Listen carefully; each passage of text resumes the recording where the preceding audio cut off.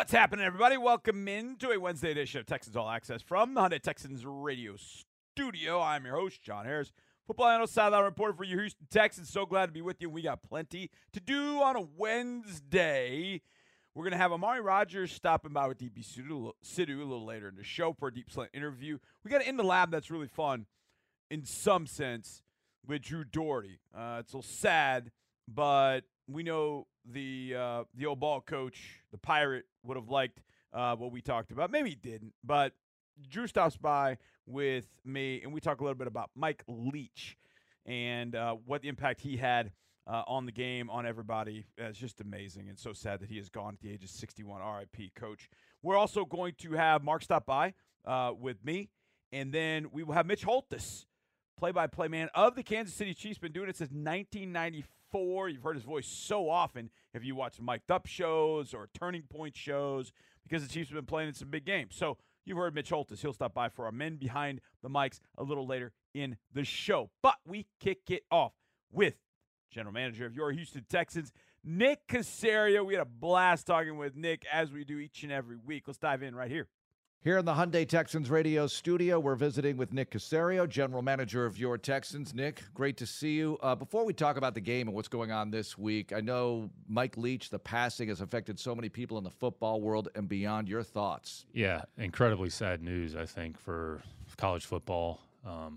Impacted a lot of people, a lot of coaches, a lot of players. Had a significant impact on the college game, going back to his time there with Coach Mummy, even Valdosta, the University of Kentucky, Tim Couch. You've seen a lot of coaches, the system that they put in place. I mean, it's lasted however many years. So it's unfortunate. It just kind of puts everything in perspective. I mean, 61 years old. I mean, here he was. He came off a great win for the program however many weeks ago, the Egg Bowl against Ole Miss, and then to have something like this happen, I mean, it's just it's shocking and it's sad.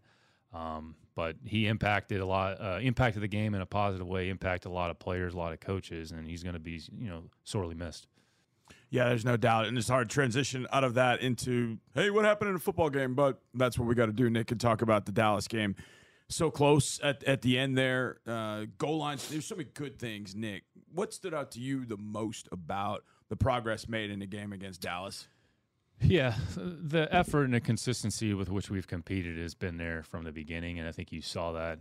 Guys played with good energy, with good emotion, had our opportunities. In the end, it kind of came down to execution in certain situations, which we've talked about this in previous shows. It's a handful of plays in each game, and if you're able to execute those plays and you give yourself an opportunity, if you don't, then you're not sure how it's going to go. But players fought hard, players competed. We had our chance there. In the end, just kind of situationally didn't execute well enough. Be able to create some takeaways, took the ball away. Offensively, we gave it to them. I mean, it was really one, and one at the end was just circumstantial. So.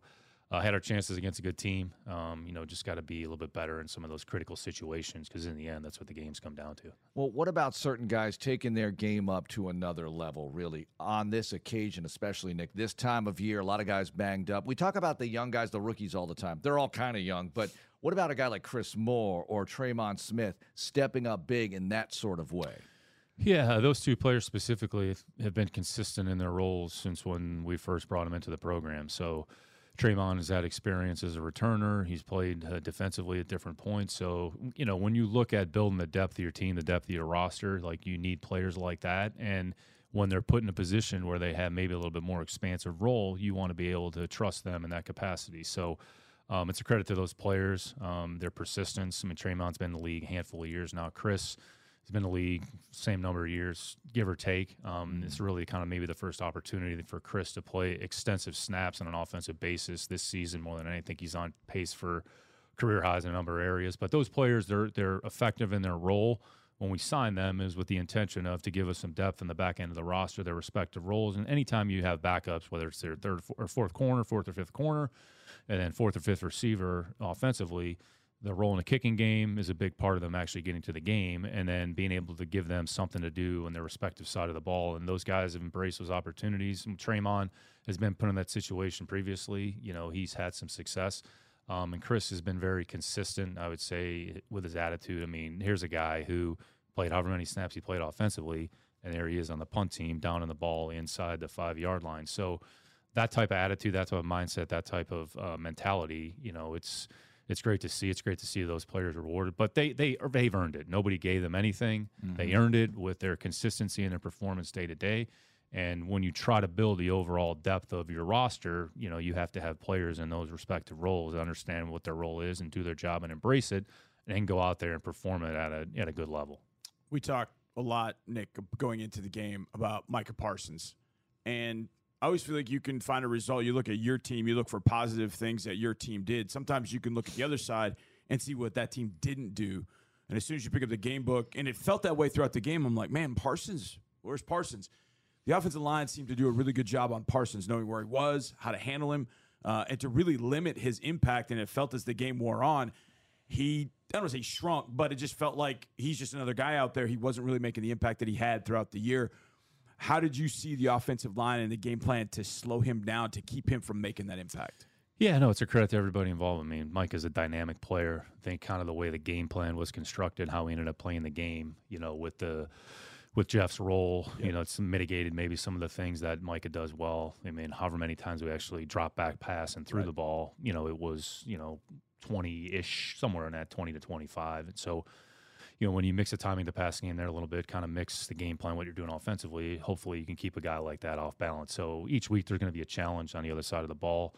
What Micah does well, Mike is very gifted. But, fortunately we're able to kind of, limit his production. I mean, different, but it'll be a similar challenge this week with Chris Jones when, once we get to the Chiefs. Mm-hmm. Nick, Jeff Driscoll, former tight end, former quarterback, now a quarterback again, and a unique kind of quarterback. What about his skill set, bringing that to the table and playing a ton of snaps in this game against Dallas? Yeah, Jeff's smart. He's big and he's strong and he's fast. So when you talk about quarterbacks, those variables and qualities, you don't necessarily equate with that position. But Jeff, he's 6'4", 225, 30 pounds. He runs 4.5, 4.4, whatever it is. He's just a different type of, I would say, picture at that position. And Jeff, we talked about this in the offseason. Jeff worked really hard in the offseason to improve some of his throwing mechanics and some of the throwing aspects. So in the end, playing quarterback, you're going to have to be able to throw the ball. You have to throw the ball at some point. So, but Jeff was able to, I would say, execute the plays that we asked him to do and kind of play to his strengths there a little bit. But Jeff's been great to work with. He's had a good attitude. We probably did him a little bit of a disservice last year, kind of flip-flopping him back and forth, but he never complained. So it kind of speaks to him as a person about his attitude, and he just kept working. And he took advantage of the opportunity when he was called upon, which is a credit to him, like we talked about with Chris and Tremon. No matter the season, Nick, whether you're 13-1 right now or you're 1-11-1 or whatever it is right now, the roster just continues to churn. And over the last couple of weeks, you picked up a couple players through the waiver claims that made an impact on Sunday. Amari Rodgers and Taylor Stallworth. One on both sides of the ball. What did you see from each of those guys? Didn't get to play, I don't know, not full snaps, but I think Taylor was probably 18 to 20 snaps, had a TFL, felt like he was playing pretty hard on the inside. And Amari Rodgers obviously had the big touchdown, but he also had 4 catches in total. What did you see from those two guys that you claimed a few weeks ago? Yeah, when you get to this point in the season, week 13, 14, 15, 16, inevitably you're going to have to bring new players onto the team. The chances of who you start the season with in September, that group of players making it all the way, it's probably unrealistic because there's a lot of things that can happen. Excuse me. We deal with it. The rest of the league is dealing with it. You watch a game, there's guys looking around going, where did he come from? Never heard of him. He wasn't on the team. So it's just a matter of looking at our situation, or if there's an opportunity for us to add a player that we think maybe can help us once he gets familiar with what we're doing. I would say in those particular situations are kind of different. So, claimed Amare 2-3 weeks ago, whatever it was. So I think when you go back in Amare, you have to go back to maybe some of the things that we thought of him coming out of Clemson, because the body of work at Green Bay really didn't have that many opportunities, but had a chance to handle the ball mostly as a punt returner and had some success, had some plays where he put the ball on the ground a little bit, but I think you saw the physical traits, the physical attributes. He was a good run after catch player, had good lower body strength. He was tough. He had good hands coming out of Clemson. For whatever reason, it didn't work out at Green Bay. That's simply the first player that's going to happen to, or the last player. So when we brought him in, the hope was at some point, he'd have an opportunity to get on the field and play. And, another player that went out there and took advantage of his opportunity. He's had a good attitude. He had a good mindset. He has a decent physical skill level. Taylor, a little bit different. Got here Wednesday, didn't really practice Wednesday, practiced Thursday. Kind of got ready to play. So it's credit to him it's credit to the coaching staff and Jacques kind of getting him ready to play. But has some experience. He played, I want to say, 300 some plays last year for Indianapolis.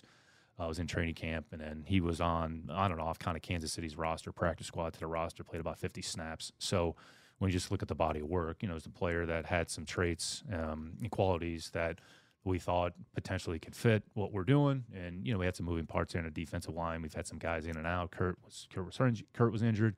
We have some different guys at different points. So, that's the NFL. That's the way it works. So, I'm sure there's going to be another player here that we're not talking about that's going to end up on our team. That's going to end up playing here. So, over the next 4 weeks or whatever it is, I'd say there's a good chance you're going to see that throughout the course of the league.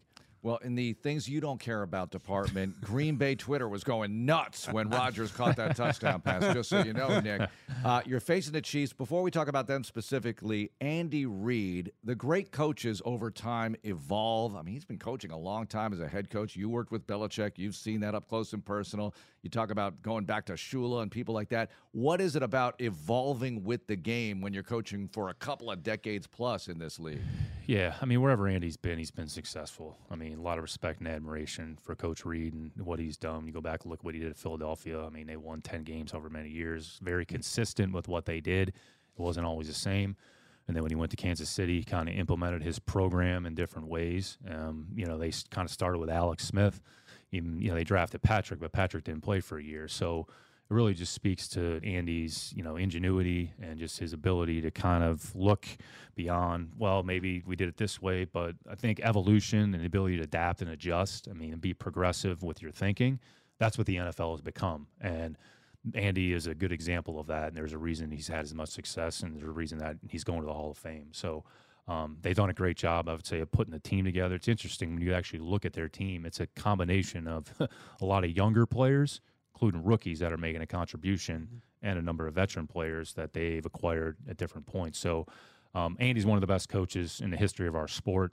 So whenever he's done coaching, whenever he decides he's had enough, I'm sure not too long shortly thereafter, he'll be in the Hall of Fame.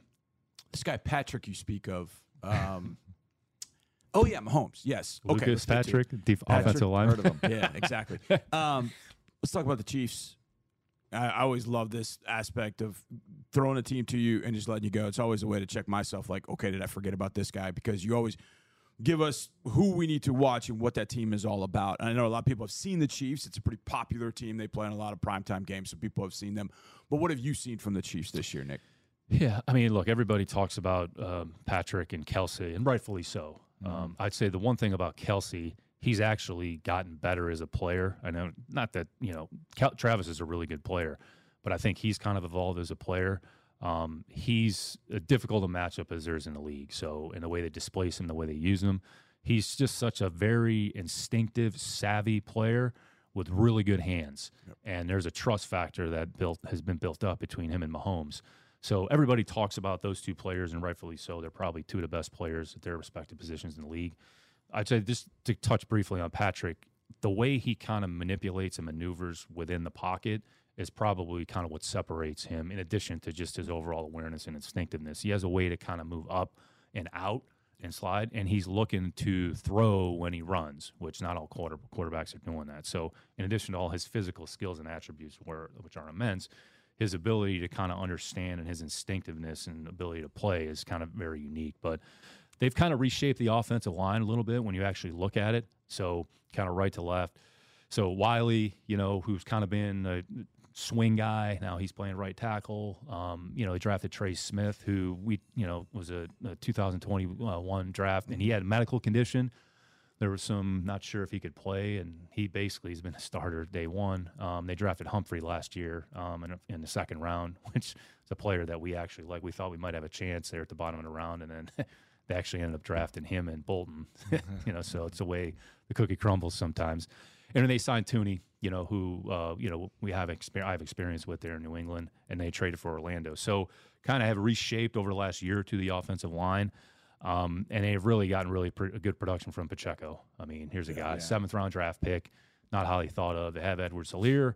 Edwards-Helaire's kind of been hurt or what have you. So Pacheco goes in there, and he's been kind of one of their better offensive players here the last however many weeks. So between him and McKinnon, they kind of have a good 1-2 punch there. Kelsey, and then the receivers, they've kind of rotated a number of players through there.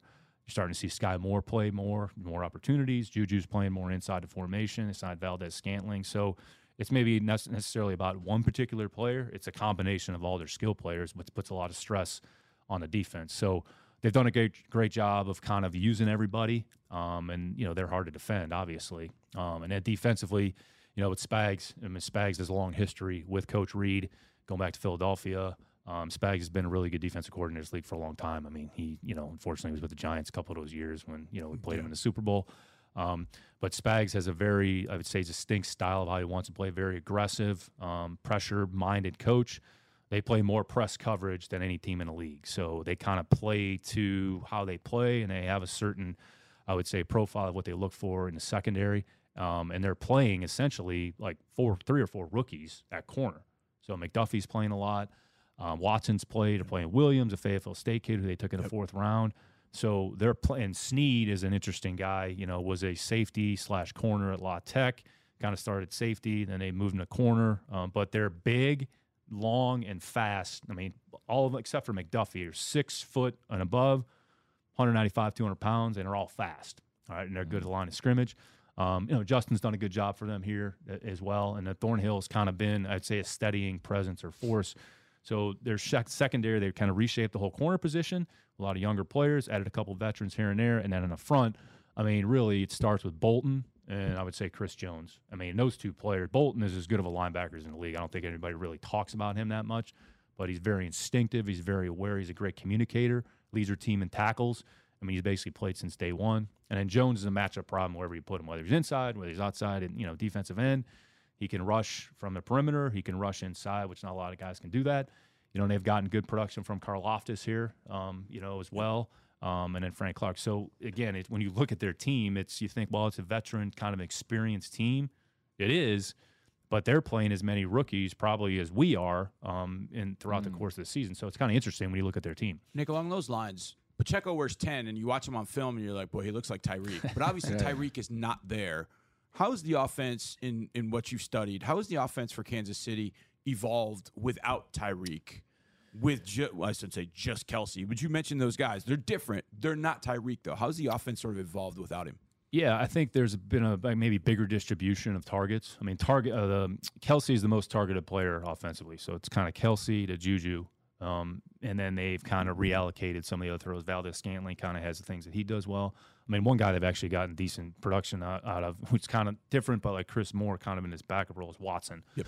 A kid from Penn that was down in Tampa Bay. So they just vary. They have a very number of ways that they can actually attack a defense. They're primarily an 11 personnel team, so the formations are pretty much opened up formations, but they do a good job of using motion and kind of putting people in spots. And then Patrick is so in tune with what's going on mentally, he can anticipate. But there's certainly a trust factor, between him and Kelsey. Not that he doesn't trust the other players, but in critical situations, I mean, Kelsey's the go-to guy. And even when you think you have him doubled, he still makes the play. So they just put a lot of stress and a lot of tax on the defense. So you're just going to have to make sure that, you can't defend everybody.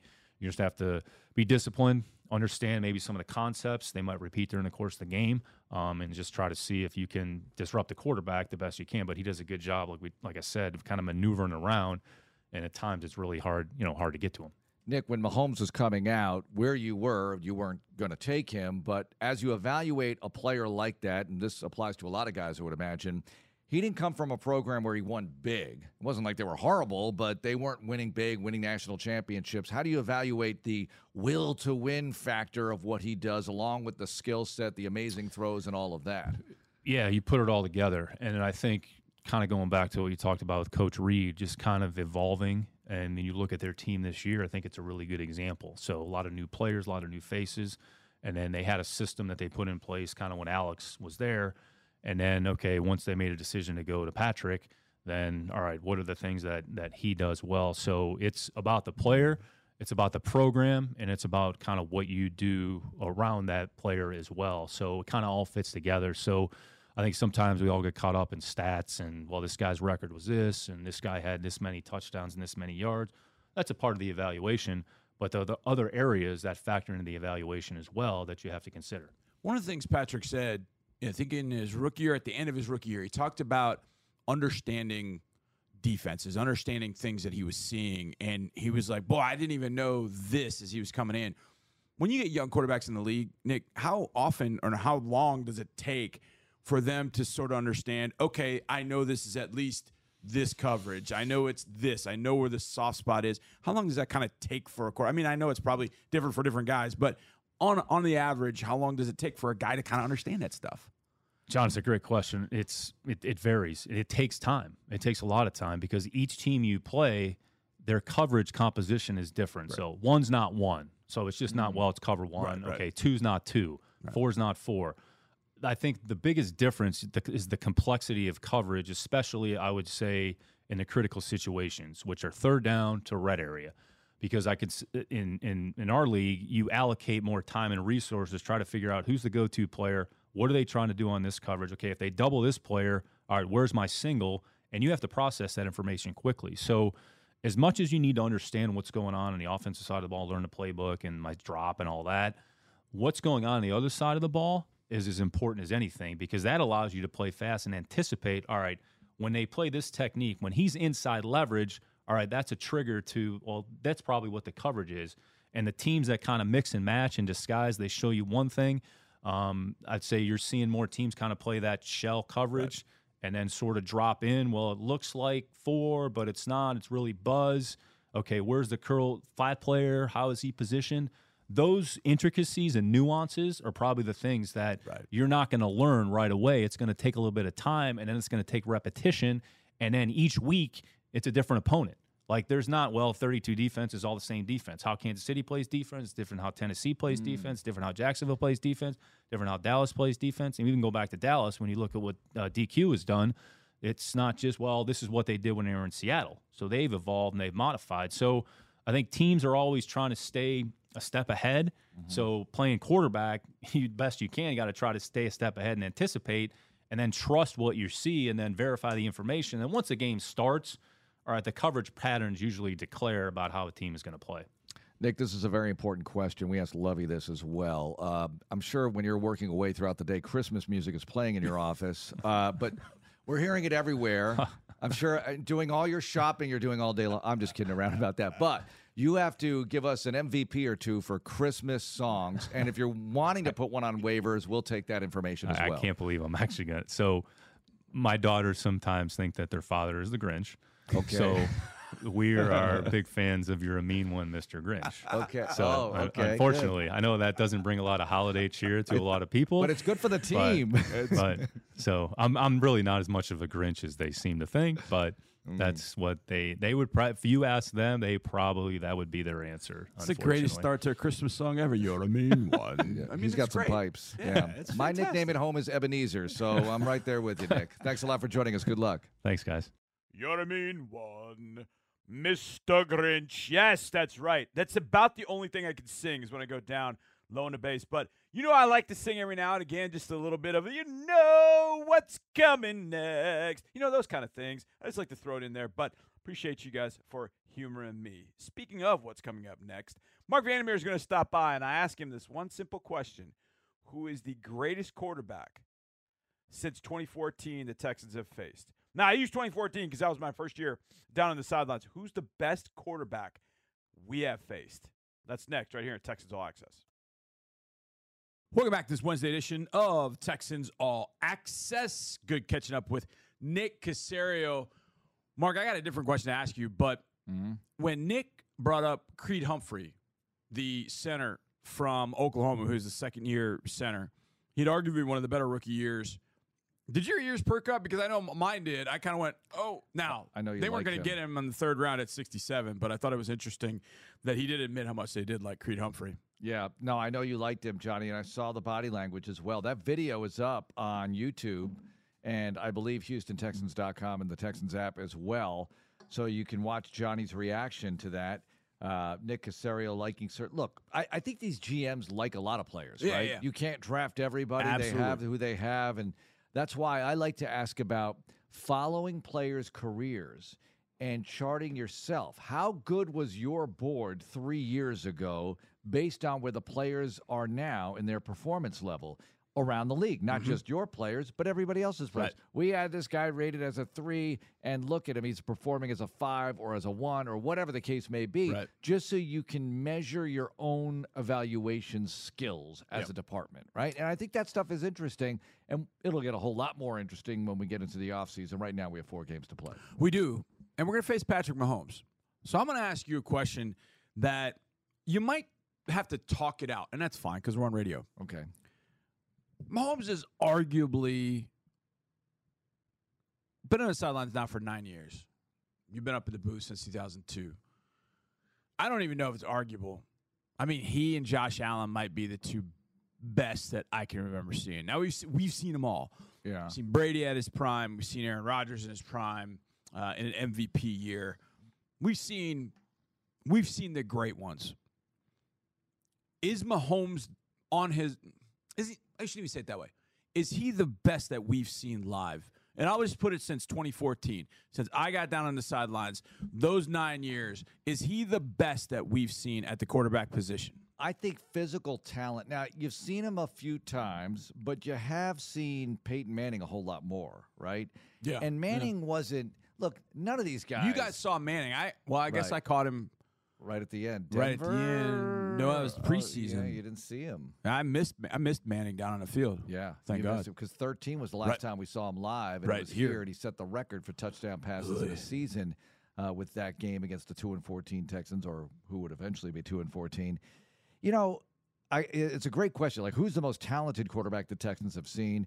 It's either Aaron Rodgers or Patrick Mahomes in terms of raw talent. And Rodgers had that huge game here in 2012 on Sunday Night Football. Just a massive game. And Mahomes has had some awesome moments. The 2018, look, I don't want to bring it up again, the 2019 playoff game, but he was so good in that game as it went on. You know, early on, guys were dropping balls. There were a few misses. Texans built the big lead. But afterwards, it just felt like he couldn't miss. And good night, everybody. Game over. You know, they had a 4-point lead at the half, and it felt insurmountable based on what had just happened. It felt like you were never going to come back from a 4-point deficit, 28-24.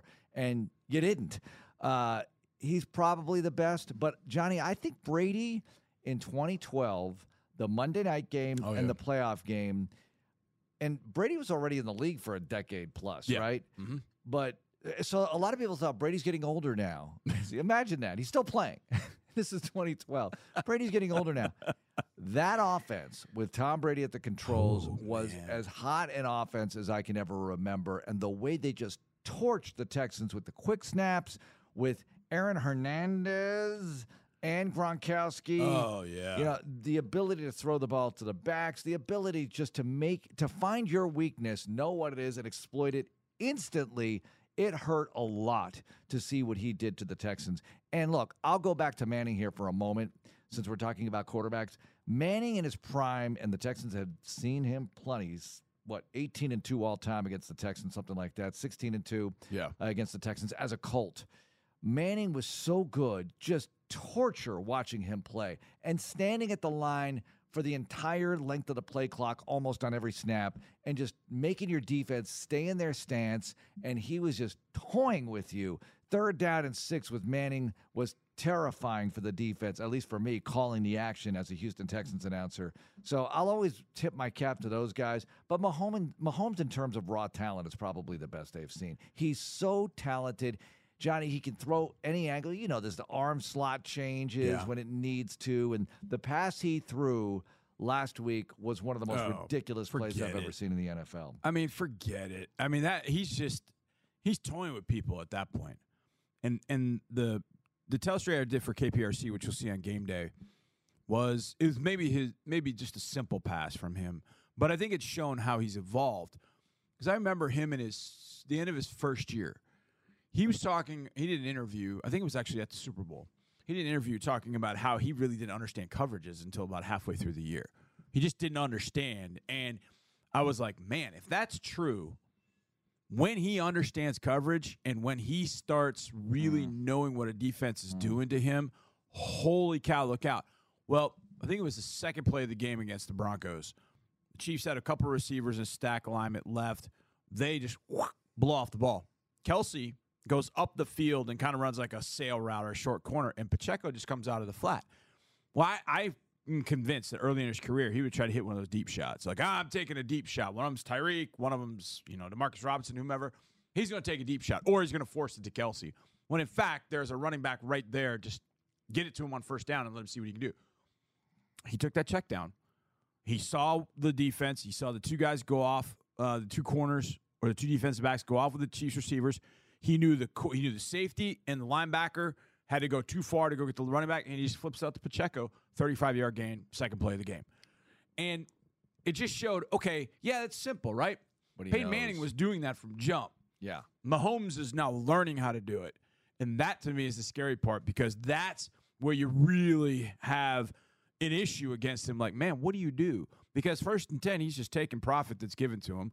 3rd and 5, do you heat him up? Do you drop? Do you spy? Like, what do you do against Patrick Mahomes to frustrate him? Sometimes you just have to let him, kind of eat himself up on the inside and making some dumb decisions. He had 3 interceptions against the Broncos, and that's what you hope, is that he turns it over. But the one thing we haven't seen from Patrick, at least against us, is how would he do in a fourth quarter situation. The only time we saw that was 2019, and they went 3 and out. They went 3 and out with 2 drives in the fourth quarter. Against a defense that wasn't the best the Texans ever had. Right. But he's done it before to the Chargers. So that was going to lead me to the question of 3 minutes left in the game. Team's got 1 timeout. Got to go 80 yards. What quarterback scares you the most? Who scares at this point? Any point. Was it Peyton? It would be Brady. It would be Brady Brady still? scaring me the most. Absolutely. Because he's done it so many times, and he's Tom Brady. And I think everybody reacts to him being Tom Brady. The defense reacts to him being Tom Brady. The offense reacts to him being Tom Brady. So I think, and look, it's the easy answer. You go to the greatest of all time. Manning was But he's the greatest of all time for a reason. We talk about the Rosencopter game from time to time. That was such a rough day. They scored. It was 17 points. They scored to cut it to 10. That's what it was when Rosencopter occurred, right? So Sage gets Rosencopter. Ball comes out. It's returned by the defense, Gary Brackett, for a touchdown. Yeah. Now you're up 3. They got the ball back. Rosenfels turned out to fumble again. I thought there's no way he's going to fumble, but they'll go 3 and out. You'll kick off to them, and the Colts will score again, at least get a field goal, send it into overtime. Look, early on, and that was later than early on, but I remember early on Manning having so many moments, but that first defense, and I talk about them from time to time, they actually did a pretty decent job. Look up the numbers. I think the first time they met the Colts at NRG, it was like 20-3. Yeah. They held the Colts to 20. Yeah. But the offense only produced 3, that young Texans offense. And, year 2, Steve McNair. Steve McNair had a tremendous win he here. was so good in the clutch. On 4th and 10, hit Drew Bennett for the game winner on Christmas Eve or somewhere around there in 03. So we've seen some of this stuff. But, yeah, Brady would scare me the most. Mahomes would scare me a lot right now. Johnny, do you agree with me on this? If you're not getting pressure with your front 4 against a Mahomes, that kind of quarterback, you've got to heat them up, right? Yes. You've got to send people. I know, and Andre always talks about it, quarterbacks like to be blitzed, the good ones, because they know where the blitz is coming from. Well, you better be creative, and you better hope that you find a way to get after him and at least rattle him a tiny little bit. Get him off his launching point, get him off his spot, maybe get a strip sack, maybe just force an errant throw. An incompletion would be nice, thank you very much. All right, I'm going to give you something actually that I can't believe I'm going to say this, but it's actually Frank Clark. Frank Clark had taught me, and I didn't get it directly from him, but it was actually having to do with Deshaun. It was the 2019 playoff game. After the game, everybody's talking about how they eventually slowed the Texans down, what was different in this game than was different in October, et cetera, et cetera. And Frank Clark said something I thought was interesting, and I do think this would be something I would consider against a quarterback, especially like Mahomes, because he does like to do this. What Clark was saying was that they knew that Deshaun, with a high side rush in his face, so from his right side, the defense's left, that defensive end would just fly upfield. And Deshaun would see that. And so what do you do if you're a quarterback? You duck in and you duck out. Mm-hmm. Well, the Chiefs played into that. They would invite him to do that. They would go up the field knowing, hey, he's going to duck in and duck out. So loop and somebody back as soon as around. he ducked out, they would loop somebody around, and all of a sudden, whoa. And that happened a couple times. I remember in the second half, and I thought, well, that's kind of interesting. That's genius. Yeah. Well, that's what Mahomes likes to do too. Mahomes likes to get in and get out. And what I haven't understood why a team doesn't do sort of what Frank Clark has talked about, and that is invite him to go where he is used to going. He likes to go up and out. So take your defensive end, rush him high side, and then immediately direct him back. But then take your line and loop it that way, but then also play your coverage that way too. So if he's going to loop out or if he's going to dart out, then why doesn't your coverage shift too? Let him throw the ball 50 yards back across the field. That's fine. But basically play half-field football with him. Force him to one side and then keep him there. It's like a press in basketball in some sense. Right. I haven't seen now listen, it's a lot easier said than done. But if that's what he likes to do, then invite him to do it, but then adapt your defense to do it. You better be there. Don't play like a middle of the field defense as he's rolling to the right. Now, he can throw back to the middle, those kind of things, but if you kind of shift as he does and you plan that, you invite it, and then you do it, maybe you have an opportunity. I don't know. This is the way he is evolving as a quarterback is very troublesome. And I thought that with no Tyreek, that, okay, the rest of these guys are just guys.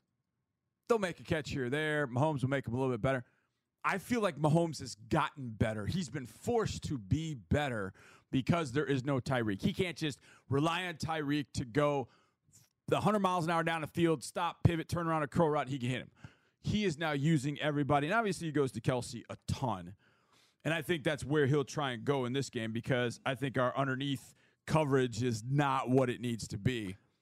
But when it comes to what he can do at the end of the game, we haven't seen that part. We unfortunately experienced Dak last week, but it is something Mahomes does well. But I'm with you. I think Brady is the one that I would absolutely, without question, I think I would still fear him at 45. Yes, I don't care what's going on with the ball. I would still fear him at 45. He's done it this year.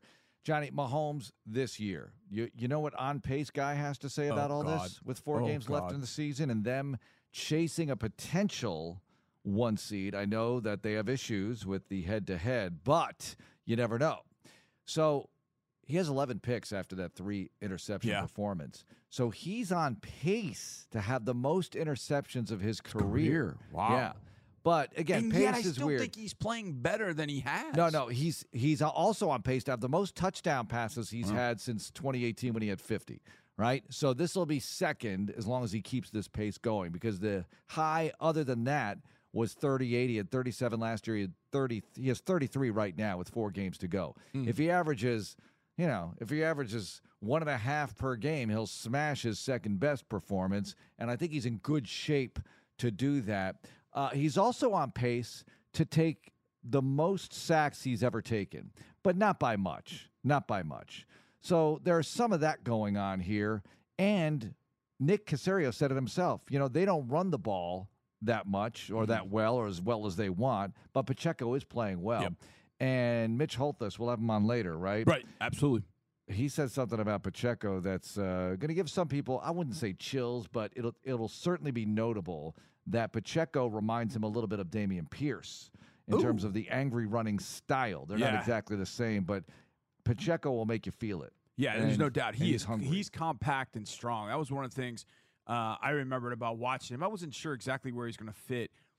But he's 5'10". You look at him, and you see at number 10, you immediately think Tyreek because that's what you've seen. But then you see him turn into Jets, and you're like, that's Tyreek. And you're like, well, no, that's Pacheco. He's 216 pounds, too. He hits it hard. I think they've actually found a better combination with Pacheco and McKinnon than they had with Edwards-Helaire and McKinnon. Okay. I think it's a better combination because when McKinnon comes in a game, he's scary good, man. He is scary, scary good. So you got those two. I don't think the receivers are great. I don't know if they need to be with Mahomes the way that he's playing, but I think the addition of Pacheco has changed things because that's what they thought Edwards-Helaire would give them, but they didn't really get that from him, kind of up and down, injured at times, but they're getting it from Pacheco, a guy that ended up going in the 7th round, I think he went. He was a 7th round. He was picked 251. Yep, and look what he's doing. 251. Well, that's the other thing. The Texans are first in the NFL in rookie starts. The Chiefs are second in the NFL in rookie starts. That's amazing. The Their whole Chiefs. secondary are rookies. Right, so you have a lot of young players. Justin Reed is there, our old buddy as well. On Pace Guy also points out that rushing yards. This will be at least his second most ever in his career. Wow. And he'll have the most rushing touchdowns in his career. He's currently tied with everything else. He's had 2 each of the first, 6 years as a starter. So we'll go for, it's 5 years as a starter. So we'll go from there and assume that he's going to get at least one more. And this is something I like to point out about Mahomes. He does run with the ball. You and I always talk about this whenever we bring him up. It's not like he's Lamar Jackson. He's not one of these guys. He's not Justin Fields. But what he will do is, I don't mind taking it for 15 yards, whoop, up the sideline and line him up again, and let's snap it 1st and 10. I just moved the sticks because nothing else was open, and I'm going to do that. He's always hovered around 65%, very solid, obviously, and thrown a gazillion touchdowns. But it's interesting to see where he's at right now with this Chiefs team. And where he is right in the MVP conversation, along with Jalen Hurts, the Philadelphia Eagles, Josh Allen, maybe. Josh got to have a good finish to be in there, but it feels like it's Mahomes and Hurts down the stretch. All right, let's go around the NFL, hit Texans injury report, get you updated for this one against Mahomes and the Chiefs next, right here on Texans All Access. Welcome back to this Wednesday edition of Texans All Access. I'm John Harris, your host, and let's get to a little bit of news, especially this one. If you have been picking up Brock Purdy on your fantasy team, I don't know about this one. He is questionable with an oblique/rib issue for the game against the Seattle Seahawks. Purdy was a limited participant in practice all week due to those injuries, and head coach Kyle Shanahan told reporters on Tuesday he expects the staff will have its best understanding of Purdy's status on game day, i.e. game day decision. So keep that in mind. Zach Wilson had a promotion. He's moved to the number 2 quarterback with some of the injuries that are happening there in New York. We'll see if he gets to get back on the field. But Mike White, man, he took a beating the other day against Buffalo. But sounds like Mike White still ready to go. Weird situation in Atlanta where Marcus Mariota is going on injured reserve because he's going to undergo knee surgery. Now, the Falcons were going to replace him anyways, and then he decided to have knee surgery. Arthur Smith was not too happy about that earlier this week. But Desmond Ridder making his first start this weekend for the Atlanta Falcons. So if you want a quarterback with some mobility, with some yards for your fantasy team, there you go. All right, injury report, way too long. Way too long. Mario Addison, Malik Collins, Nico Collins, Brandon Cooks, Jerry Hughes, Justin McCray, Steven Nelson, Damian Pierce, Derek Stingley Jr., Laramie Tunsil all missed practice today. Kenyon Green, limited participant with an ankle injury. I don't think we're going to see him on Sunday, but that's just me. Kurt Hinish, Roy Lopez, Taylor Stallworth, other defensive tackles back in action but limited. And then Troy Harrison was a full participant. Kansas City Chiefs, not as bad. They got a bunch of dudes back. So, don't like the looks of that. But I do like the looks of Mitch Holthus, play-by-play man for the Chiefs. Let's go men behind the mics with Mark Vandermeer next on Texans All Access. Oh, yeah, you're not a mean one, Mr. Grinch. You're the best fans anybody could have out there. I appreciate you being with me right here on a Wednesday edition of Texans All Access. I'm John Harris, your host. It's time to go men behind the mics. That's right, the 2 gentlemen will be making the calls for their respective sides. For these Texans, well, you know, it's the voice, la voz of Los Houston Texans, Mark Vandermeer, and for the Kansas City Chiefs, it's the venerable Mitch Holthus, who's been doing it since 1994. He took over for Kevin Harlan. How about that? They went from Harlan to Mitch Holthus, and both these gentlemen do a great job, and I love it when they get together. Let's do a little men behind the mics. Mark, take it away. Joining us right now on Texans Radio, real treat here, Mitch Holthus, the voice of the Kansas City Chiefs. Mitch, great to have you with us. It's been a little bit since we've met, but here we are, these two teams in different spots. Tell me about the campaign for the Chiefs. Everyone from the outside looking in making such a big deal about no Tyreek Hill, and clearly the Chiefs have moved on and moved on well. What do you make of the evolution of the offense and everything really in 2022 here? Mark, it's one of the more underrated stories of the entire league in 2022. In the fact that, yes, after the Tyreek Hill trade, everybody thought the Chiefs would be covered in molten lava by this time. And truthfully, they're number 1 in the league again in passes of 20-plus yards. And yet they've done it with 12 different guys. I mean, there was a reinvention here, not just the offense, but of Patrick Mahomes. He's so well known for, his crazy throw last week, the 56-yard touchdown against the Broncos. But instead of just winging it downfield for 60 or 70 yards, he has taken the next step of his career, which is if you're going to give him 8-yard hitch routes, he'll throw them. And then you get a Juju Smith-Schuster that's able to take an 8-yard hitch route, make it a 40-yard run, and now you've got a different team that is still explosive, but just doing it in different ways. So, yeah, it's a great question because it's really the crux of the matter here and why this team still has a chance to maybe get it all done for the big show, and they're racing for a 1 seed here against Buffalo. Mitch, take me through that transition from Alex Smith to Patrick Mahomes, because the Texans and the Chiefs met, 4 times between 2015 and 2017, including the playoff game here in Houston. And the Chiefs were doing pretty well with Alex Smith, but not well enough. And then Mahomes comes in, and it's a complete transformation. What about the coaching staff and Mahomes himself, the ability to go from one look to another and get so much out of it?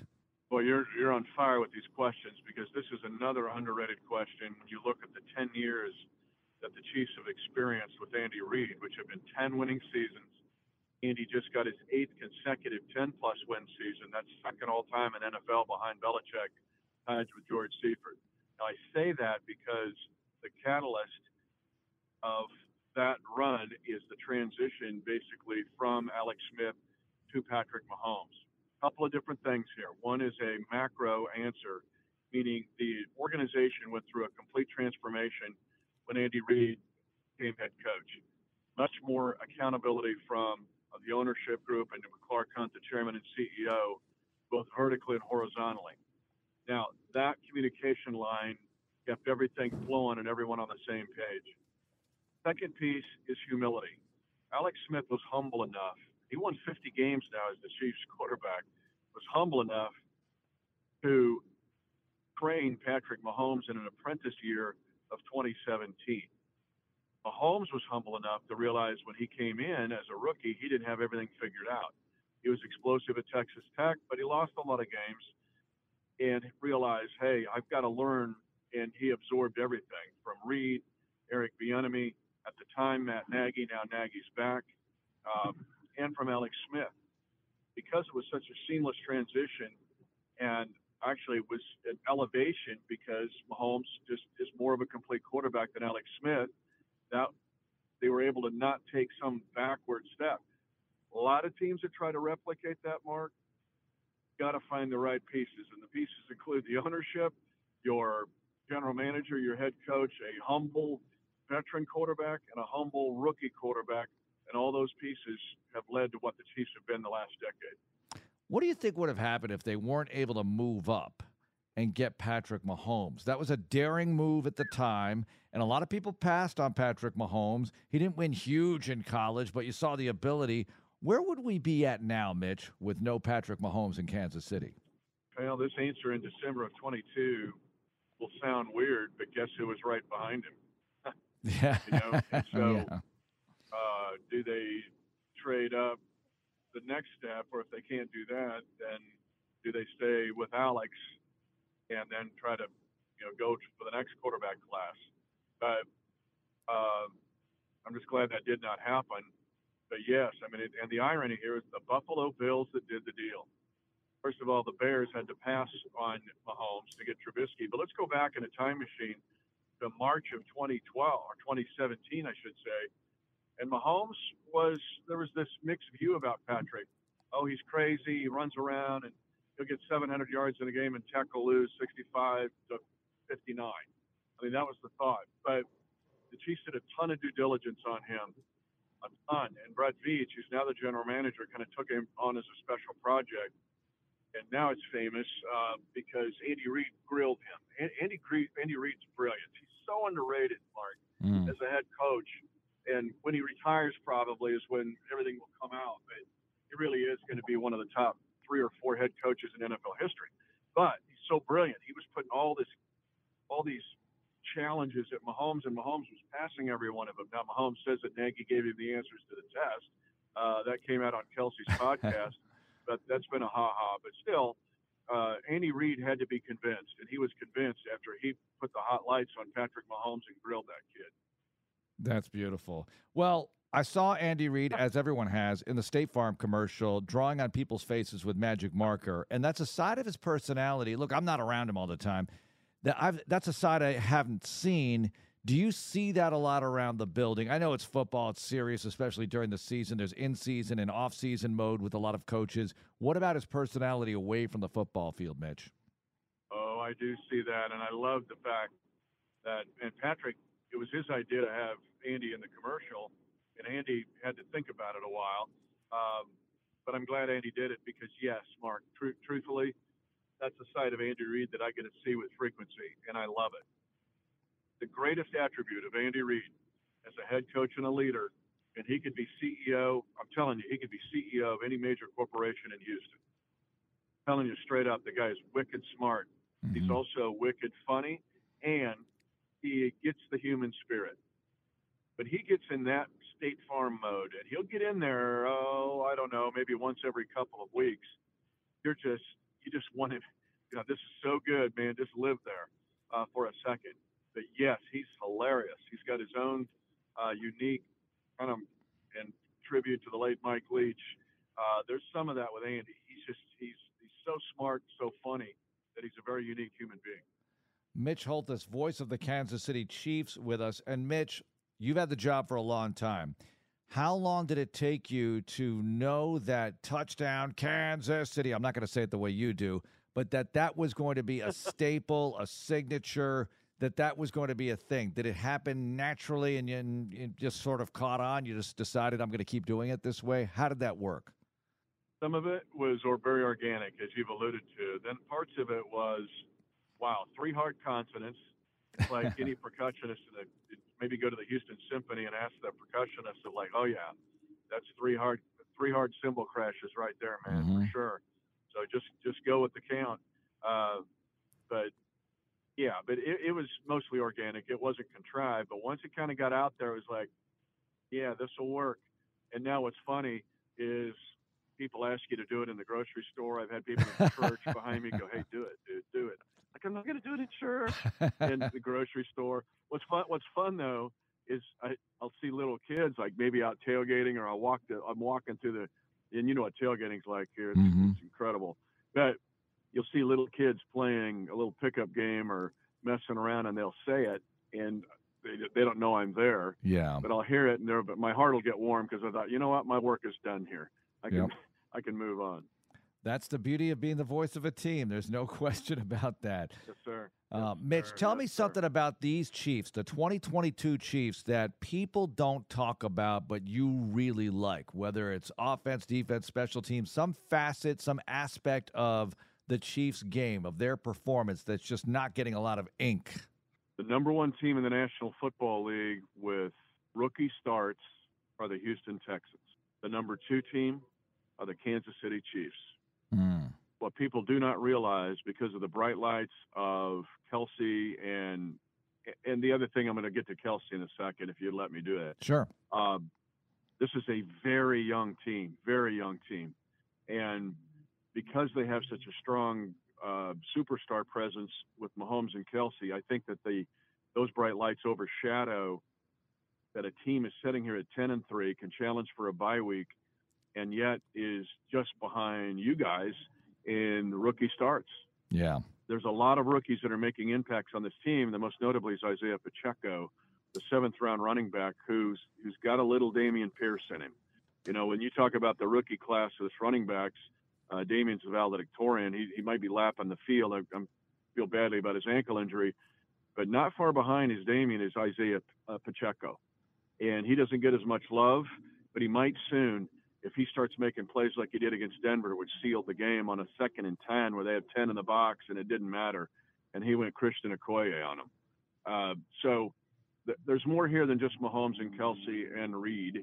And the second lap of Patrick's career, meaning his second contract, you had to get younger. You had your roster must change because of the cap, and the Chiefs are changing. They're in this kind of metamorphosis. And that part of that is these young players who are getting a lot of experience and playing time, in many cases are performing very well. And then Kelce's so underrated. I can't believe it. I would go to the Supreme Court now, Mark, and this is going to sound provincial as the voice of the Chiefs. But I'm going to yield this to a neutral court. Nobody at the tight end position has come close to what Travis Kelce is doing. He just went over 10,000 yards. 5 tight ends have done it. He did it 37 games faster than the second closest. Oh, who, by the way, is Tony Gonzalez. 7 straight 1,000-yard seasons. Nobody's close. When yards after catch, which is a very tight end running back metric, he's number 1 in NFL history in 9 seasons. He didn't play his first year. He played 1 game on special teams. Then he got hurt. And the others did that yak yardage. Shannon Sharp is second. He did it in a span of like 15 seasons. It blows me away where nationally the people aren't going, hands down. Okay, Gronk's right there. Gronk's there, but no, he blows away Gronk because now he's passing Gronk like the car at the Houston NASCAR race, just passing cars like crazy. Kelce's way, way, way underrated in what he's done. He's the best at that position by far. Yep, I'll concur. I mean, the guy is amazing. Against the Houston Texans, they've had maybe one good game against him. I think that was the Week 2 outing in 2016, putting a corner on him who did pretty well, A.J. Boye at the time. But even then, he had a bunch of catches still, and it was a hotly contested affair. And no Mahomes in that one. So I know there are going to be some Kansas City Chiefs. Mark, to your point, he beats Jalen Ramsey on a crossing pattern one-on-one and outruns him to the end zone for a touchdown. Last year, Tre'Davious White, he beats corners. He beats elite corners in the league. And Gronk wasn't doing that. I'm sorry. No, and Kelce's out there for you more often than not. So that's the thing. Gronk obviously had health issues and everything else. Mitch Holthus, voice of the Kansas City Chiefs, joining us. I know there are going to be some Chiefs in the building, some Chiefs fans. Chiefs Kingdom travels, and they'll come to Houston. There are a lot of them in Houston. I was joking we should make it Battle Red Day for the Houston Texans Part 2, so it sort of blends in. But give me an idea about how big the fan base is, Mitch, because I know that it's not just the numbers, it's geography. It's the middle of the country. So try to paint that picture for me if you could. Yeah, it's another great question, and that's where, the Kingdom, and it's a unique market. It's very similar to Green Bay. It's this rural-urban mix, but Kansas City's the 32nd market overall, but it's surrounded by all these markets that are 65 to 70 when you look at a Springfield and a Lincoln and Omaha and a Topeka, and so there is this regional appeal. But let me tell you what's gone on since Mahomes has become quarterback. And let's be honest, Mahomes, his appeal goes way beyond Chiefs fans. The Chiefs are one of the fastest growing teams in the NFL major metrics of popularity. And one of those metrics is second favorite team. For example, I live in Houston. I love the Texans. Let's go. Man, I love Jalen Petrie at safety. But who's your second favorite team? Well, I love the Chiefs. I can't keep my eyes off them. I got to watch Mahomes. And Mahomes is Tiger Woods of 1999. Sorry, he's just that popular and that big. I'll tell you where else the big growth is international. Our sales of apparel, they do the watch a 10 listen metric. The numbers of females have gone up. So there's this epicenter of the kingdom, which is this basically 500-mile north to south, east to west. You run into the Broncos west. And east, it's a battleground all the way to get to Indianapolis. But it's now this tertiary market that is growing exponentially throughout the country who are just intrigued by mainly Mahomes. But internationally, it's become a deal. It's become a big deal. And sales of jerseys. And, it's crazy to see how that young man has become, in many ways, one of the few strong faces, maybe a Mount Rushmore current face of the NFL, even on an international scale. Amazing. Well, Mitch, we look forward to seeing you. I know that you enjoy coming to Texas, and we've seen you here a bunch, not just doing games, but for other events as well. And we really appreciate the visit. Look forward to seeing you in the booth on Sunday. Yeah, I love it. I love the city.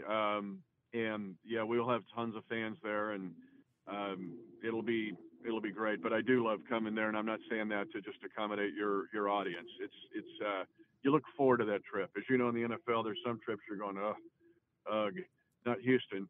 And I got such fond memories. I remember when Jamal Charles was inducted into the Port Arthur Hall of Fame. Yeah. And we had several days in Houston, but I was kind of chopping it up with our running backs, but I saw just in the triangle over there, east of you guys in that Beaumont, Port Arthur area, just how big that area is for you guys too. So I know I'm looking forward to it, quite honestly. You and I once did a Bear Bryant Award dinner, and I don't know if I was emceeing it or you were, or we both were. Something was happening there, but I remember sitting and having a nice dinner with you at the head table. Well, and Mac Brown he got like National Coach of the Year. Mm-hmm. And it was like the Touchdown Club of Houston or something. I don't know, but it was awesome. And but Houstonians get it. I mean, they're so passionate about their sports, and the Texans will be back. I see pieces, and I like what I'm seeing when I study and do the deep dive into your team this week. And quite frankly, it reminded me of where we were 10 years ago this month, which it was much more bleak than you guys. Because we had off the field issues. It was just a bad environment. Yeah. So you'll be back. But I also see how Houstonians react to not just professional sports, but college sports.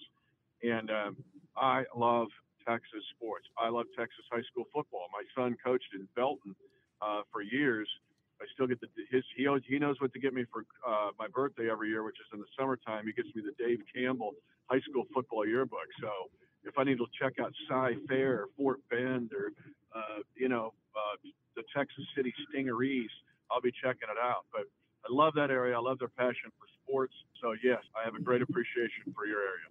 Did Mitch Holtis just drop a Texas City Stingarees? That's nice. Very well done. Tip of the cap, Mitch. Really, really appreciate that. And we really appreciate guys making plays. And the guy who made plays on Sunday was Amari Rodgers. Amari Rodgers will step in to the Deep Slant hot seat next. It's Deep Slant interview of the week with Amari Rodgers of DP City right here on Texans All Access.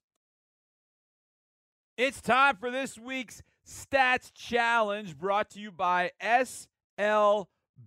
To learn more about the Stats Challenge and register to take the Stats Challenge, visit HoustonTexans.com to register today. Very easy. Go to HoustonTexans.com and get it done. Our good friends at SLB would really like this number. That is 4.6. 4.6. Now, going into the Cowboys game, Tony Pollard was averaging 6.4 yards a touch. But on Sunday, the Texans held him to a full 2 yards under his touch yardage average. And he got a few early. But after he got a few early on that first drive, he didn't get much more for the rest of the game. But 2 yards difference per touch for Tony Pollard last week against the Cowboys. That is a pretty good number. And that is the Stats Challenge brought to you by SLB. Now, here's another number for the SLB Stats Challenge. That's 4. Amari Rodgers had 4 catches on Sunday against the Cowboys. One of them a tremendous touchdown. 2 of them just snatched football out of the air for a first down. He was outstanding. He's outstanding in an interview with DP City. It's Deep Slant time with Amari Rodgers. DP, take it away. It's the Deep Slant 101 presented by Xfinity. My guest this week, wide receiver Amari Rodgers. Amari, I think the most unlikely thing that I tweeted during Sunday's game was that Jeff Driscoll threw a touchdown pass to Amari Rodgers. Your first reception as a Texan, and it's a touchdown. I mean, how was that? It was amazing. Just being ready, man. Honestly, the play wasn't supposed to come to me. I was just doing my job and clearing out the safety. And Jeff did a good job realizing that the safety's back was turned, so he couldn't really see the ball. So he just put it up and just gave me a chance. And that's hats off to him for just trusting me and having that faith in me to be able to make that play for him. All right. So when he improvises and it's now you, at what point do you realize the ball is coming my way? When I look back. Oh, when you looked I looked back, I saw the ball in the air. I was like, oh snap! I had to react real quick, and you saw he reacted kind of funny too, because it's kind of like we both wasn't expecting the ball to come, but I just happened to react faster, put my hands up and make the play.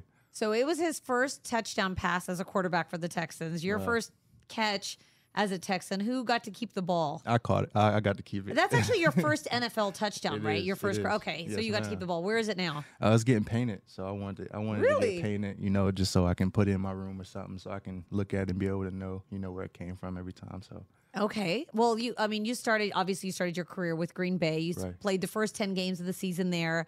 the team that actually traded up and drafted you, Right. then cuts you, and the Texans scoop you up off waivers right away. So what was that journey like for you? I imagine that's not where you thought the season would go for you this year. Definitely not. It wasn't.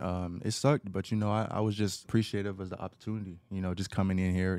They were the first team on waivers to claim me, so obviously that let myself know that the teams want me. They see the talent in me. They see the potential. So I was just grateful for another opportunity, a fresh start to come in. Earn the trust of the coaching staff and the quarterbacks and just my teammates. All in all, just coming in with that fresh state, I feel like it's kind of like being a freshman all over again. So I just took it all in, man. Just came in with my head down, just grinded, learned the playbook, and then when I got the opportunity, I was ready to play. All right, so you get here, but it seemed like it took a while for you to get on the field. You were inactive for the first 2 games, and then there was a game that you played against Cleveland, but you didn't really have any targets. Right. Mentally, what's going on in your mind when that's happening? Because, I think a lot of us thought, oh, Amari Rodgers is here. He's going to be part of the wide receiving corps. But the process is a little bit slower than that. Is it frustrating for you? Is it a test in patience? What's kind of going through your mind? I think it's just a test of patience and just knowing that, you got to learn the playbook. You can't just come in and just get thrown out there because you'll look stupid, not knowing what to do. So, that was just one of those things I knew coming in that, it's going to take some time to learn the playbook. And like I said, just earning the trust of the coaches so they're able to trust that I can go out there and make the plays and be able to be where I need to be. So I knew it was going to take some time, inactive the first 2 weeks, just getting a feel of the home atmosphere, the first home game versus Commanders, and then an away atmosphere versus Miami. Just getting a feel of both to see how the team moves, how the coaches move, the meetings and away games and stuff like that. And then, when I was active, I was ready to go, and I just fit right in. All right, so your number finally gets called when both Brandon Cooks and Nico Collins go down with injury, and you step up, but you've got 2 different quarterbacks throwing to you. So how do you develop that chemistry? Because I think it'd be hard as a receiver to develop that chemistry in a normal week when you've had training camp in the offseason. You had neither of those. Right. But you were catching passes from both Davis Mills and Jeff Driscoll in the game. Sure. I think it's just practice reps, man. Just going in practice, just being able to connect in 707, just RVA, just having that timing down, just so that in the game, they're able to trust that you're going to be in the right place at the right time. And it's just, as a receiver, honestly, your mindset should always be, it shouldn't matter what the quarterback is. You're going to get open, and if the ball's in your area, your job is to catch it. Exactly. So that's really my mindset. It doesn't matter who's out there. I'm just trying to do my job, get open for the quarterback, and, if it's a run play, block for the running back. So what is your skill set as a wide receiver? Like, if you had to describe your skill set, what do you bring to this offense? I think I can do a lot of things. I'm jet sweep guy. I'm in the slot. Jittery guy. I can run routes on linebackers and safeties and nickels. I can play out wide too with the Z position. And you can put me in the backfield as well. I have background. I played running back my whole life until my We junior might year need of you high school. to at this point in the season. The injuries are piling up. Yeah, man, it sucks. But I have background in the backfield too. So I honestly think I can do it all. I just like getting the ball in my hands and just help my team win. Just getting the ball in space and just, getting active. So.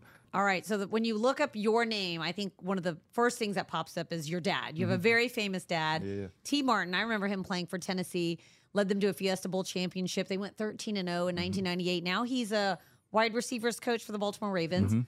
All right, so growing up with a famous dad like that, did he push you to be a quarterback? Nah, he didn't actually. He like I said, I played running back. So when I started playing running back, he just saw I was good at it. So he's just like, whatever you want to play, son, just play it. But then he's actually the reason I switched to receiver as well. Because I was playing running back. He was at Southern Cal, the receivers coach, and I went out there for their camp. And I wanted to be coached by him, but I was playing running back. So I was like, I'm just going to play receiver just to see what it's like, just because I want to be coached by my dad. And I did very well. And they offered me that camp. And that's really why I changed to receiver, is because of that camp, just being able to play under my dad and taking coaches from him and just making plays in that camp. So that's really why I changed the receiver too. I think a lot of kids either want to be coached by their dad or they definitely don't want to be coached by your dad. But you actually you took the coaching. Well, what is it about being coached by your dad that you really enjoyed? You just know he wants the best from you. Any parent wants the best for their son or their child. So you just take it all in and just know that anything he says is because he wants to see me do well.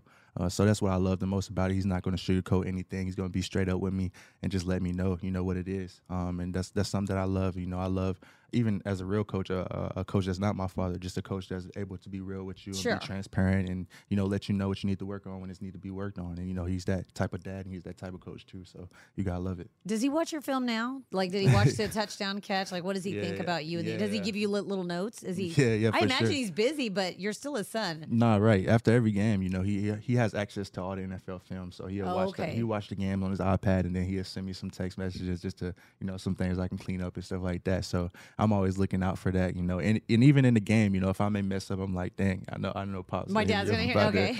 Yeah, but no, it's a good relationship. I'm definitely thankful for it and just being able to have that relationship with my dad, and so he can still coach me up even though he's not my real coach. Your dad was also backup to Peyton Manning for the first 2 years. Yeah, so did he have some good Peyton Manning stories growing up? He hasn't told me any. Really? He hasn't told me. I haven't really asked him. He must have That's such a good close thing. relationship with Peyton Manning. Yeah, definitely. They definitely have a good relationship. But that's a good question though. I haven't asked him about any stories. Really? Okay. Yeah. I'd be very curious because I'm sure he's got a ton. Right. All right. What about you? For fans that want to get to know a little bit more about you, what do you do in your free time? What are your hobbies?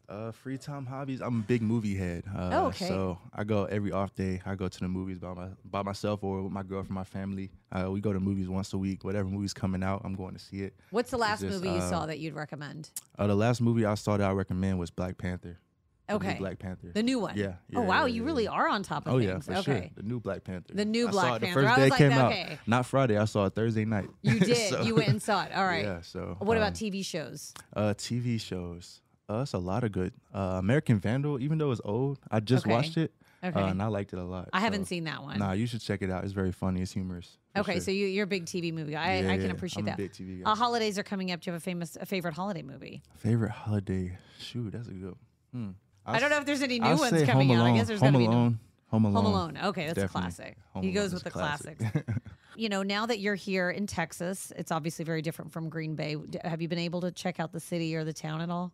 A little bit, but I'm waiting to the off season kind of. Yeah. I'm gonna stay a couple months after the season ends, just so I can get a feel for the city and just move around and be able to do stuff with my family. But a little bit, I've been able to move around, just on the interstate, just looking around. It's way Yeah. different than Green Well, there's Bay. no so. snow right now, No so that's snow. helpful. It's right. 60. It's like a summer It's day to me. So it's perfect, man. I love the city. I love the people here, and hopefully I can be here for a while. All right. Well, it was a pleasure getting to know you, Amari. Best of luck for the rest of the season. Thank you. Good dude, good player, good DNA. He's the son of T. Martin, who played quarterback at the University of Tennessee. So hopefully we're going to see more from Amari Rodgers the rest of this year. Unfortunately, one person we will not see is Mike Leach, and that is one of the saddest things that I could possibly have even thought about saying. If you had told me that a week ago, I would have said, come on, man. That guy has got a long life to live, and we're going to need him. Well, unfortunately, he passed. Drew Doherty spent a lot of time with him in Lubbock when he was the coach at Texas Tech, and Drew was working with the TV station there. We'll talk and share some Mike Leach stories going in the lab next right here on Texans All Access. We're going to final segment of this edition of Texans All Access from the Texans Radio Studio. I am John Harris, football analyst, sideline reporter. I'm also one half of the In the Lab podcast crew. And typically, Drew and I will sit down before we do the podcast, and we'll talk about, okay, we're going to handle these things. All of a sudden, Drew hit the button and started talking, and I knew exactly where we were going to go with this week's episode because, unfortunately, we lost one of the greats, one of the absolute greats at the mic as a coach, as a human being, Mike Leach. Drew worked in Lubbock when Mike was head coach at Texas Tech, and he's got many, many stories, but he starts off with one of the best ones here on In the Lab. I don't know that I'd be sitting in this chair were it not for Mike Leach. Being around him and seeing him on a daily basis, I got better as an interviewer, better as I think a media person. Yeah. And then he was one of my 3 references for this job. Really? And he said some very nice things for me. My first boss here with the Texans, a guy, good friend, Nick Shank. Mm-hmm. I had the interview with him in early August of 2009, and as I was finishing, it went well. And as it was finishing, Nick said, "Hey, Mike Leach is your 3rd reference. Is this real?" I was like, Really? "Yeah." And I just said, "Give him a call." And I didn't know exactly what Leach would say, Yeah. but he had said, "Hey, if I can help you, just let me know." So I literally took him up on it. Right. And Shank later that afternoon called him at 3:27 p.m. It's August, so Tech, every other college football team every other NFL team, high school team, they're going through two-a-days or they're going through practices or their fall camp. And you're trying to get a job. I'm just trying to get a job, man. I'd been out of work for about 5-6 days. So it was still fresh, but it was, you're looking for stuff. Sure. He says Leach picked up at 3:27, explained who he was, and Leach said, "Yep, happy to talk, but I got to go to practice in 3 minutes, so we got to make it quick." Well, 3:52 comes, and Nick says, "Coach, I think I've got enough. I really appreciate it."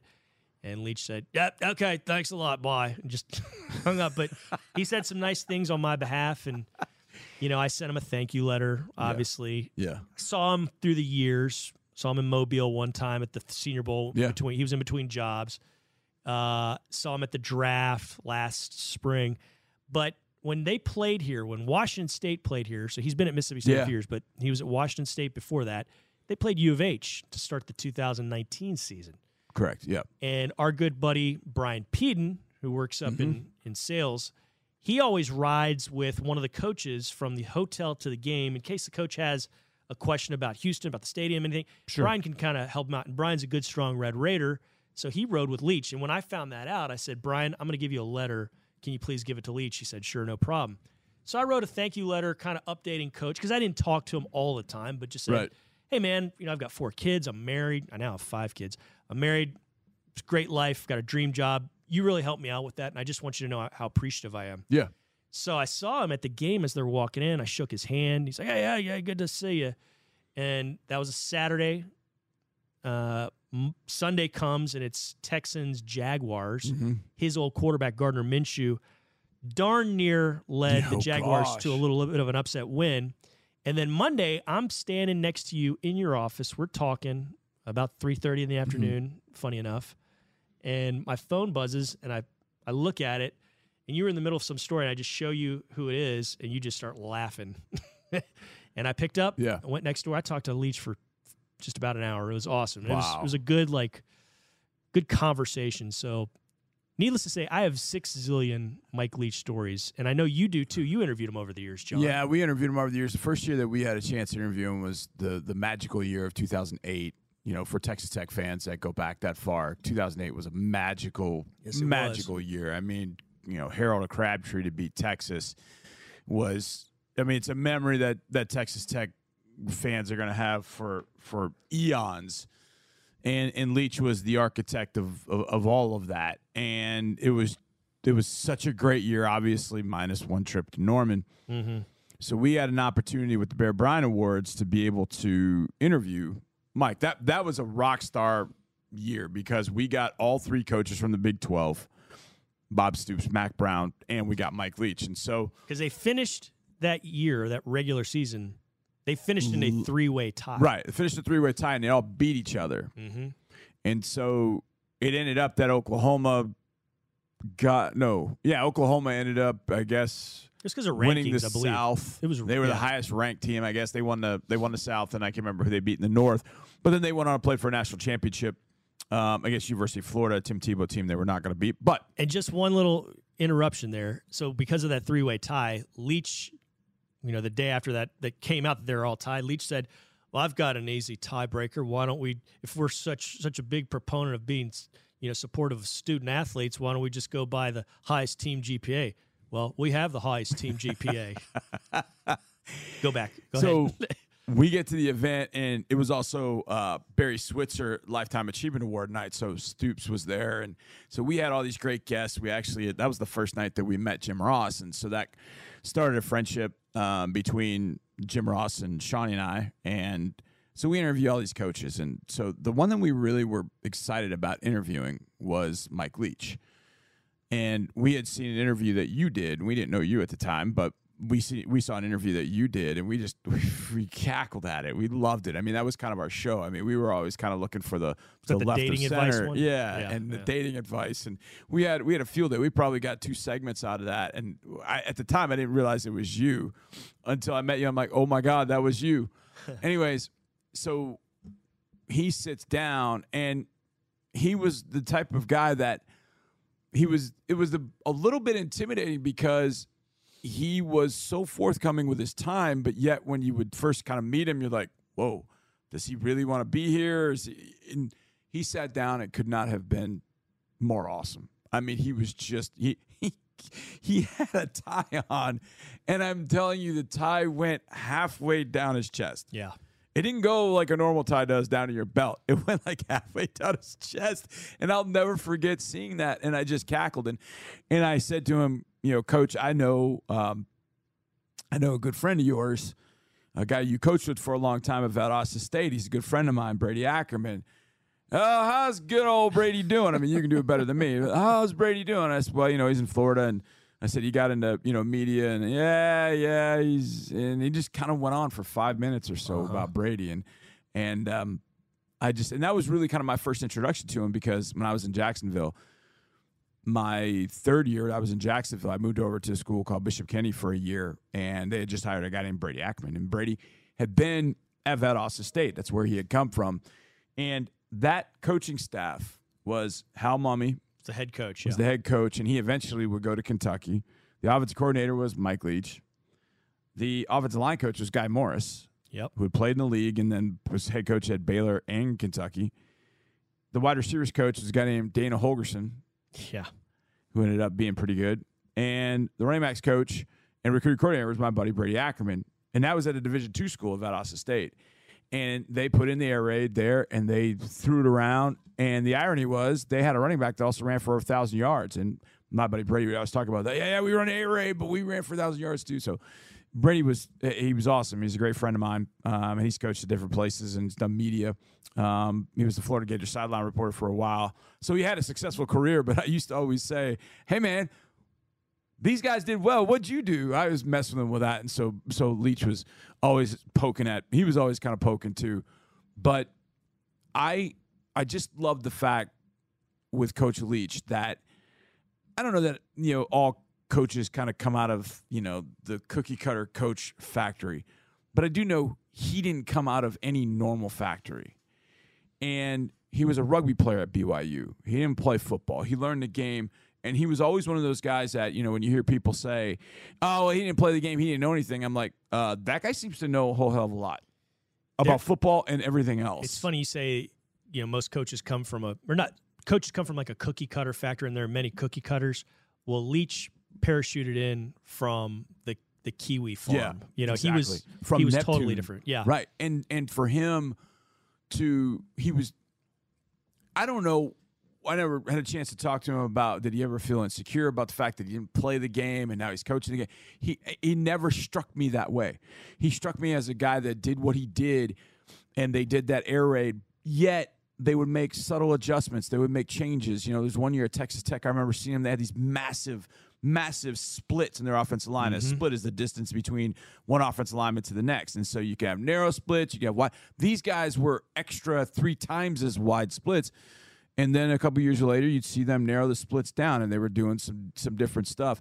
He was always unique. But the one thing, and as a former play caller, I always am curious how coaches, where are their plays? Do they have them on a, you know, this big, you know, Gary Kubiak IHOP menu card? Do they put them on I put mine on a manila folder. So I felt like that was good enough, just front and back. I got to a point where I cut it down. I used to have both sides, like all 4 sides of the folder filled. Right. I'm like, I can't do that. Mike Leach would have that little piece of paper. It was like a notepad. It was like a notepad. It was like not even. It was like a like notepad. 3 inches tall, 3 inches long. Yeah, if that. And then you could just see him writing those notes, and on that piece of paper. Well, he had about 9. They'd go into a game with essentially 9 plays. Now they'd run them out of, you know, X number of formations. Exactly. So really, it was like, you know, 3,000 plays, but essentially it was 9 plays, and it was just on a piece of paper. And he didn't have a playbook. He did not have a playbook because his theory was, if you give them a playbook, it's just something that they won't look at and they'll forget. Right. So he kept it very, very simple in that regard. And, you know, you talk about how he didn't play the game, and he was fueled and powered by an inquisitiveness that I think all coaches sort of respected, because he would go to Green Bay, Wisconsin when he was at Iowa Wesleyan and ask to sit in on whoever the head coach was back then. Maybe it was Holmgren. It might have been was something Holmgren. else. I can't remember when exactly that lines up when he was, but he'd go up there and he just want to hang around. Right. He went to Finland and coached in Finland because he just wanted the opportunity to coach. You know, as time passes, a lot of these younger folks don't know as much about him. He's got a law degree had a law degree from Pepperdine, and he just didn't want to be a lawyer. Mm-hmm. So he was just such a fascinating guy. He's an Eagle Scout. I remember going one morning when I was in Lubbock in the summertime. There was a breakfast for a bunch of kids who had just gotten Eagle Scout. Yeah. And he was in there with about 30 people, the Eagle Scouts and their dads. And he was talking about his days growing up in the Northwest. His dad was, I think, a forest ranger. Yeah. They lived in Cody, Wyoming. They lived in some other spots near Reno. And just telling funny stories about growing up, having a tent with his dog that used to pee on the tent. And, yeah, he was great. I remember one of the first times I interviewed him, it was after a game, and he looks down at my shoes. And back in like the mid-aughts, they had those Steve Madden shoes that sort of looked like bowling shoes that were dressed up. Yep. And you could kind of wear them. Yeah, you kind of wear them to something semi-dressy. You could kind of wear them casually. And he looks down, and he's just with disdain, and he goes, you're not really fooling anybody with that. You're trying to be sporty. You're trying to be casual, but you're actually being neither. And so that was on a Saturday night. And then on Monday, one of the equipment guys kind of called me over. He's like, hey, Coach wanted you to have these. And it was just some like New Balance running shoes. Guy was an absolute gem. Mike Leach, R.I.P. Big thanks to Drew, DP, Amari Rogers, to Mark, to Nick Casario, Mitch Holtis, to all of you for listening. We'll see you next time. And as always, go Texans.